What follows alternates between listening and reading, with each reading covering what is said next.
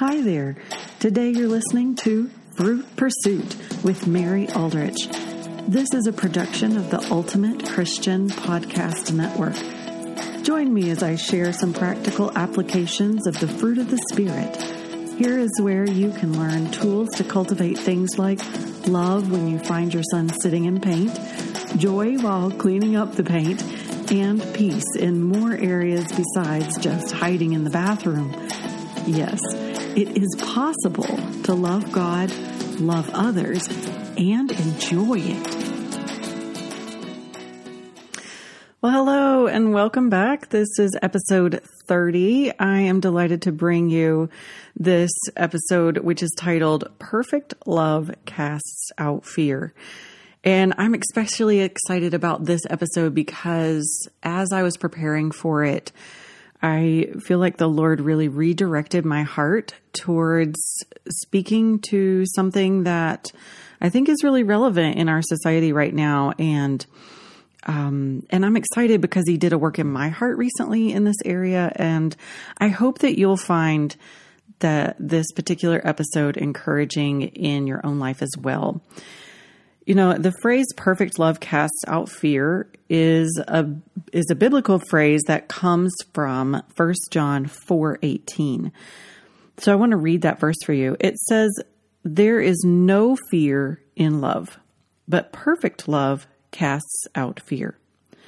For fear has to do with punishment, and whoever fears has not been perfected in love." In the verses previous to this, it talks about before in verse 16, it talks about, so we have come to know and to believe the love that God has for us. God is love, and whoever abides in love abides in God, and God abides in him. By this love perfected with us, so that we may have confidence for the day of judgment, because as he is, so also are we in this world. And there is no fear in love. For perfect love casts out fear. I want to address this today because I think as a society as a whole, we fall prey to fear probably more often than we even realize. Now, there's definitely the obvious signs of fear. There's, I'm scared of the dark, or I'm really afraid that somebody is going to get me when I'm at home alone, or I fear what's going to happen to my kids, or I'm afraid of walking around in a high crime area, or some of those regular fears. But I think as you'll see by the end of this episode that there's plenty of other areas that we let fear get in the way of loving people and coming from a place of love in our own lives and demonstrating love towards others that are more subtle and yet I would say are more destructive than the fear of the boogeyman or the fear of the dark or things like that. So just go with me here for just a minute as I lay out some of this for you, and I think you'll see what I'm talking about. In order to kind of set the stage for this, I want to tell you how this all came around. So I was working on an episode of this podcast about good questions to ask because I think that loving people ask questions. And I realized as I was going through that I was getting stuck because I wanted to tie it into what is it that's getting in the way? Why don't we ask questions?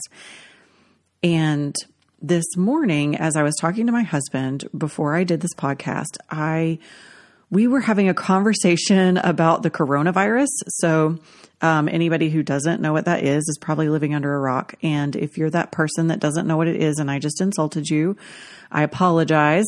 But so we were talking about the coronavirus and how there's a lot of panic going on. And I'm part of a number of different groups online, moms groups, and in several of them, I've seen the panic start to increase. There's people that are asking questions about what do I need to stock up on, and what if I can't get this, that, or the other, and what medical supplies do I need to stockpile in my house, and oh no, this store's out of masks. And already there's a there's a fear and a panic that is starting to happen. And if you haven't been exposed to this yet, it's unfortunately probably coming. And so we were talking about it. What do we do as believers is the question I was kind of asking. Like, how do we trust the Lord, believe Him to take good care of us, not give in to panic, and also be wise in our family? What does that look like? What does it look like? What does it look like when we go to the grocery store and we decide to purchase things? How do we be wise and prepare for something that we see might be coming, and also not contribute to the overall panic that society is sort of ramping up on? So that was kind of the discussion. And it not only was around it kind of came up because of the coronavirus, but also anybody who follows the stock market knows that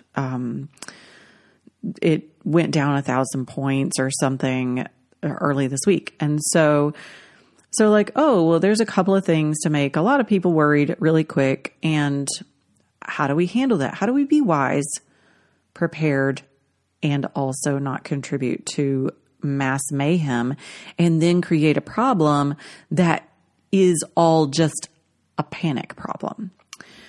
And I realized in that moment that one of the key differences between fear and love is questions. You see, love gets curious. Love comes from a place of trust, and so there is space to consider other options. There's a freedom and an openness to ask, what if we did this, or what if we did that? We can ask why questions. Why is this important? Why would this be good for our family? Why would it not be good for our family? There's a freedom to say, what else is possible? What else could we do besides panic? What else could we do besides all make a run on the grocery store? What else could we do besides pull all of our money out of the bank and hide it under the mattress? Or how could we steward our possessions well? How could we set our family up for success? How could we help others around us? How could we demonstrate a trust in Jesus Christ in the midst of society being run by fear in all sorts of areas? And don't worry, I don't think for one second that the coronavirus is the first time that our society is being driven by fear. I actually think our whole political direction that we're going is totally based out of fear. And so from that place, how can we be examples of love? I think part of that is steeped in getting curious and being willing to ask questions. And it is also a litmus test for if you are operating out of love instead of fear. If you have the stance of asking these questions, then you're coming from a place of trust, a place of putting your trust in the Lord, a place of recognizing that God loves us and has a plan for us and is taking care of us. And that gives us freedom to ask these kinds of questions. Let's look at the opposite side. What's the alternative? Well, fear doesn't ask a lot of questions, not healthy ones anyway. Fear tends to be very protective and very defensive. I think of it as a tightening up and kind of closed off. And fear, as a result, makes statements, makes declarations. That's where fear goes. For instance, things like, we have to go to the store right now. We have to go pick up these things before they run out. We can't do that because this, that, and the other will happen. Or I have to protect my family. I have to go and stockpile because I'm not going to be one of the ones that's running out of everything.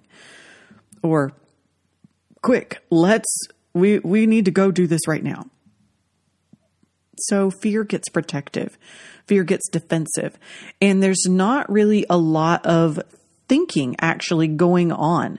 Notice that in those statements, it's only, there's fear, and then there's an action taking place, or a decisive action taking place from fear. So it's definitely a survival mechanism. Now, there's times when it is important to survive. If you are drowning, if you're on, in an emergency and things like that, it is important to survive. However, if you have done any kind of first aid training or any kind of medical training at all, you know that one of the things that they train you to do is to intentionally calm yourself down and ask helpful questions, to intentionally slow down what you're doing and be thoughtful about what you're doing, and be curious about what you're doing and ask what else might be going on. I think about, different medical situations where somebody has really been hurt, and the first thing the person goes over and does is ask more questions and get really curious to learn the whole scope of the situation. Where if you are being protective and defensive and impulsive out of fear, it's more likely that you'll go over and immediately move the person or try to get them out of wherever they are. And that actually can do more damage. We know that from a medical standpoint, that somebody could have a broken neck, and if you move them, that equals dead, So this idea of coming from a place of curiosity is perfect love casting out fear. Love is curious versus defensive and creating statements and declarations from a place of panic. I also noticed that love is patient. It talks about that in 1 Corinthians 13, that love is patient. But I think that's also an aspect of curiosity. There's a willingness to be thoughtful, to step back for just a second and take in the whole picture, to make sure that you have all the information. There's a place for wisdom to come in and really help us in that situation, versus fear is rushed and hurried. It creates more chaos. It kind of ramps up and creates more chaos. It operates out of a confused place, and it's haphazard. If you've ever seen your children be in a hurry to get somewhere and they're afraid they're going to miss their ride, or they might be afraid that they're going to miss out on something fun, as a parent that it's not unusual for them to have some of the biggest accidents or get themselves hurt at those times because they aren't paying attention. They're running out of fear. It creates chaos. There's more confusion. There's more possibility of them tripping over themselves or them hurting themselves, things like that, just from the fact that they're operating out of a place of fear. And as a result, they aren't paying attention to what's going on, all the information that's going on around them, and they get hurt. I think about love being patient in operating with my kids and how fear comes into play if I'm not careful in how I parent. I'm thinking about an incident that happened a number of years ago now, but my oldest son was making a decision about something. And I was thinking before this episode that I was trying to come up with what the decision was, and I can't remember actually what the actual discussion was about. But let's just say, for example's sake, that it was about electronics and how long you're supposed to be allowed to play on electronics. And let's say that he was arguing about whether or not the rules that I had set in place were reasonable. I want to put this in a really practical story so that you can really see it. It doesn't really matter what the argument was about. It matters how he handled it. And so that's the important piece here. but getting specific, I think, will help you see it more tangibly. So he's arguing about, he wants to play his video games, and he thinks that he ought to be allowed to do that. And he's resisting what I say. And at first, I'm willing to talk about the important aspects of taking some time away from media, from electronics, from video games, and doing something else, the importance for your brain. I'm willing to consider some of those things. I'm willing to ask good questions. But in this situation, we had done that. I had talked to him about some of the possibilities, and it kind of went towards yeah, but I want to do this anyway. How many of you have ever had a child that listens to all your logical information and still says, yeah, no, I still want what I want? I'm pretty sure that any parent out there has had that problem, or had the situation come up. And so when that happens, a lot of times fear can start to take over in a parent if we aren't careful. And it definitely did that day for me. It definitely did. And I remember it so clearly that I started getting more controlling. Why?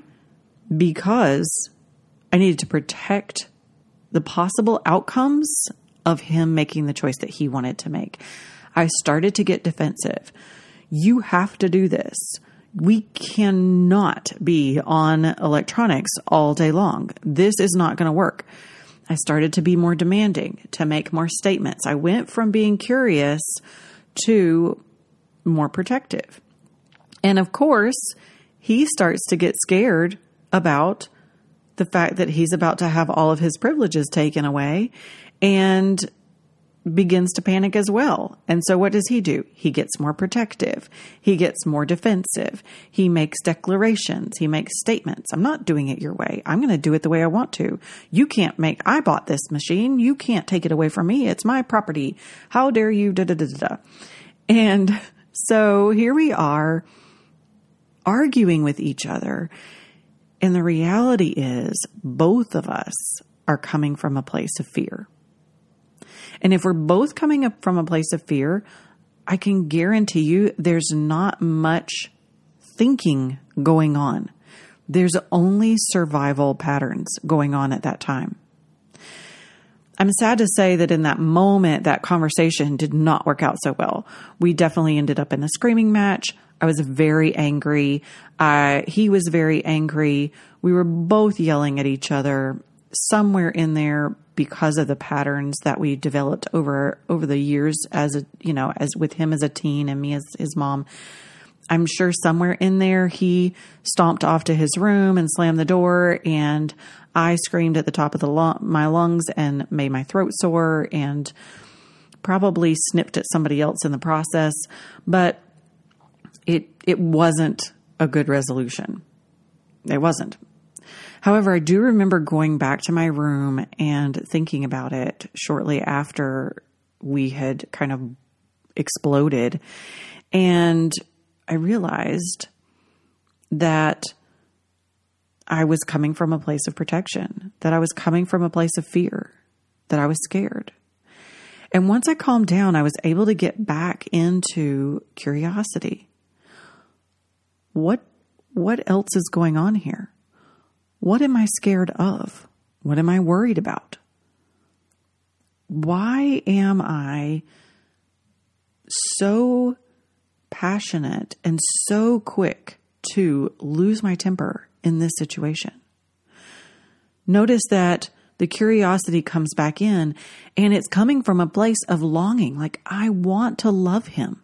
I want to love him well. I know that this way of being with him is not loving him well. And curiosity comes back in and starts asking questions. What else? What else is going on that I'm not paying attention to? And in that moment, what I realized was that I had a driving fear overall that if I let my children spend long hours on electronics, that they run a high risk of being one of the statuses of the classic 30-year-old unemployed son living in the basement of the parents' house because they can't get it together. There's a fear. There's a fear that my children would, quote, amount to nothing because they were addicted to video games. And so as a result, that fear of what might happen in the future was driving this defensive, protective attitude in our conversations.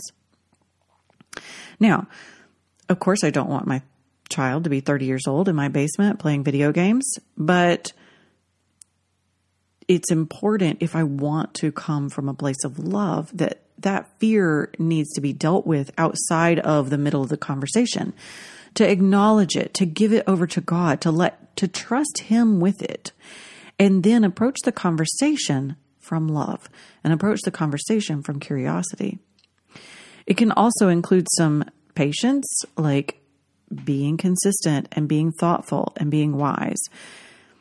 But it can also come from a place of surrendering and letting God take care of this. And that maybe this doesn't look exactly like everything goes perfectly the way I want it to, but as an older teenager, it might look like I've got to relax and trust that God is going to work this out in His life and not hold so tightly to it has to look the way I want it to look. As a result of doing this work, which is not something that comes naturally to people, it's definitely this process of asking questions and getting familiar with this. This is something that we do in our mastermind all the time, to learn to ask these kinds of questions and learn to have a different thought process about how we're responding to our children. And so I didn't just grow up knowing how to do this. This is something that is a skill that we practice, that I practiced with my coaches, and now I teach my clients to practice as well. So I realized this, and I went back into the conversation with my son, and I was able to be really honest and authentic with him. 1 Corinthians says that love is honest. It's forgiving, it's patient, and it's kind. So how could I be honest with him in the moment? Again, a curiosity question. How could I be honest? Well, I can go in there and I can tell him where this is coming from for me. Hey, bud, I'm sorry I yelled at you. I really am apologizing to you. I should not have done that. And I want to be honest about where that came from. The truth is, I have this fear that you're going to end up 30 years old in the basement playing video games if you continue down this path. And I don't want that for you.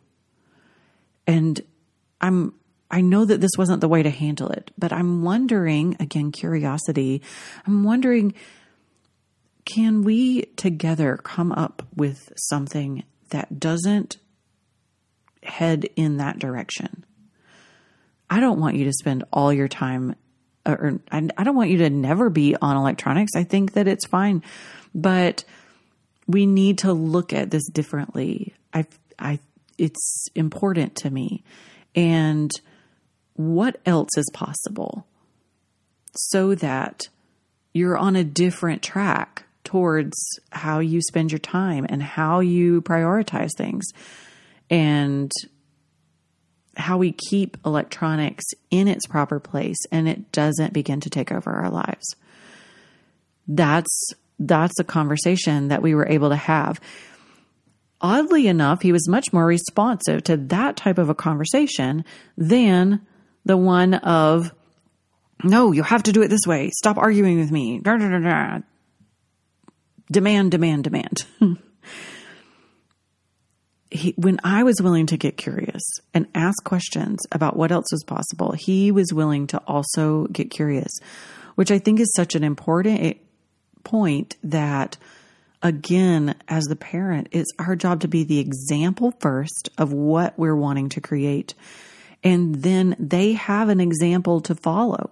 They have something to look at and say, hey, okay, this is what it looks like to have a conversation from a place of love, from a place of curiosity, and they have something to mimic. If we're always controlling, guess what they're going to mimic? Controlling. If we're always coming from a place of fear, guess what they're going to mimic in their responses to us? Fear. That's what they know. That's what they're seeing. They mirror often what we see, what we do, how we behave. And so starting these conversations from a place of curiosity, from a place of love. Now, I want to encourage you that I don't do it perfectly. I have kids that are addicted to video games, and it is an ongoing battle. And yet I still think that having the conversation this way is wise. Of course, none of my kids are 30 yet, so we'll see how it all turns out. But what I do know is that our relationships are better as a result of these types of conversations. And the other thing that I know is that both love and fear are contagious. Perfect love is contagious. People are longing for it. They want it. And when they feel it, when they receive it, it's something that we naturally want to share with others. Fear is the same way. It's just as contagious. And when we demonstrate fear, other people demonstrate it back. We know this because of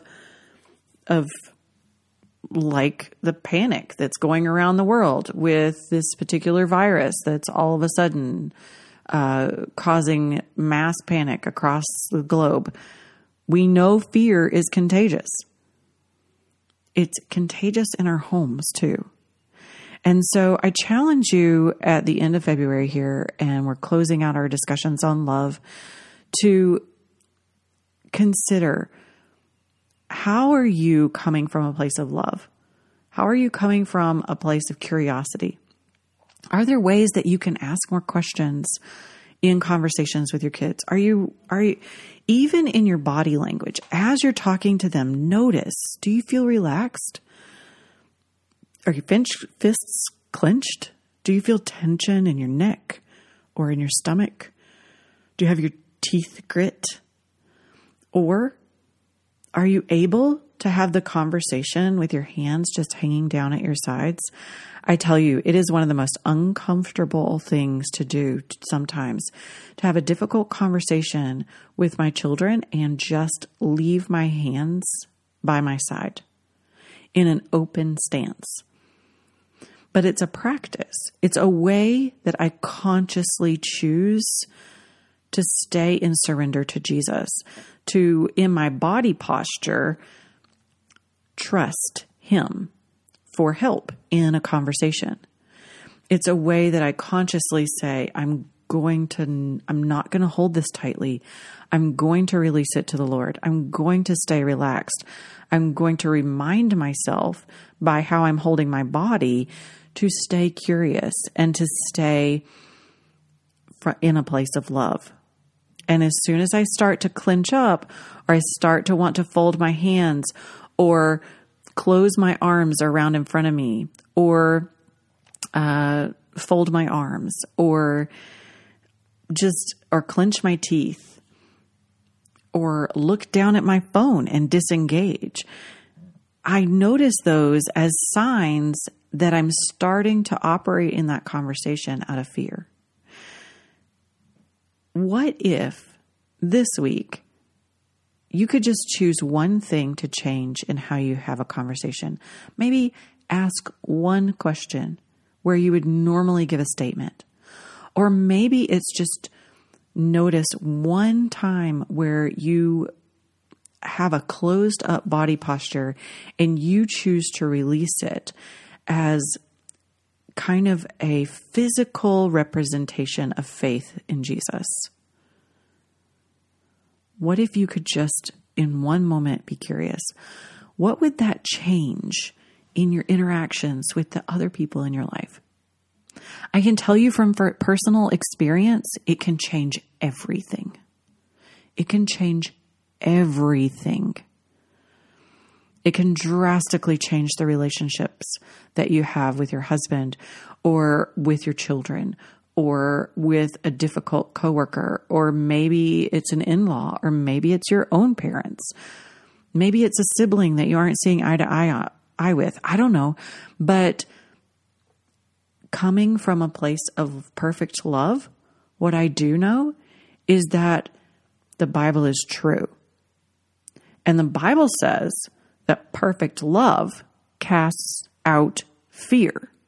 Not it might cast out fear, not someday, hopefully it will cast out fear, not love could cast out fear, not it's possible, but it's kind of a 50-50 chance. No, perfect love casts out fear. You can take it to the bank.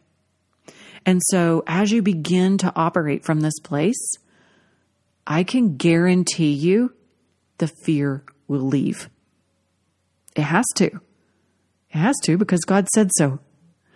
So I encourage you today to pick one way. What's one way you want to step back into a place of love by getting curious, by asking good questions, by being patient, by choosing honesty, by surrendering, by relaxing, choosing to be an example of love to the people around you? What's that one way that you're going to love God, love others, and enjoy it? Hey, I look forward to talking to you next week. We're going to be talking all about patience during the month of March, and I hope you'll tune in. You know, patience is one of those things we joke about, that we don't really want to pray for patience, but it is a fruit of the Holy Spirit. It is something that we're supposed to cultivate in our lives and be practicing, and honestly should be bearing fruit of patience in our life. And my heart is to come at it from some places that maybe you haven't considered before, or maybe it's something you have considered, but it's worth being reminded of. So tune in over the next several weeks. We're going to tackle some patience together, and I look forward to talking with you soon. Till next time. Bye-bye. You've been listening to Fruit Pursuit with Mary Aldrich, a production of the Ultimate Christian Podcast Network. To hear more great ways of growing your mindset in the fruit of the Spirit, please subscribe. You can listen to other episodes and find additional resources at fruitpursuitpodcast.com. To learn more about Mary Aldrich and the coaching work she is so passionate about, visit maryaldrichcoaching.com. And by the way, what one next step are you taking today?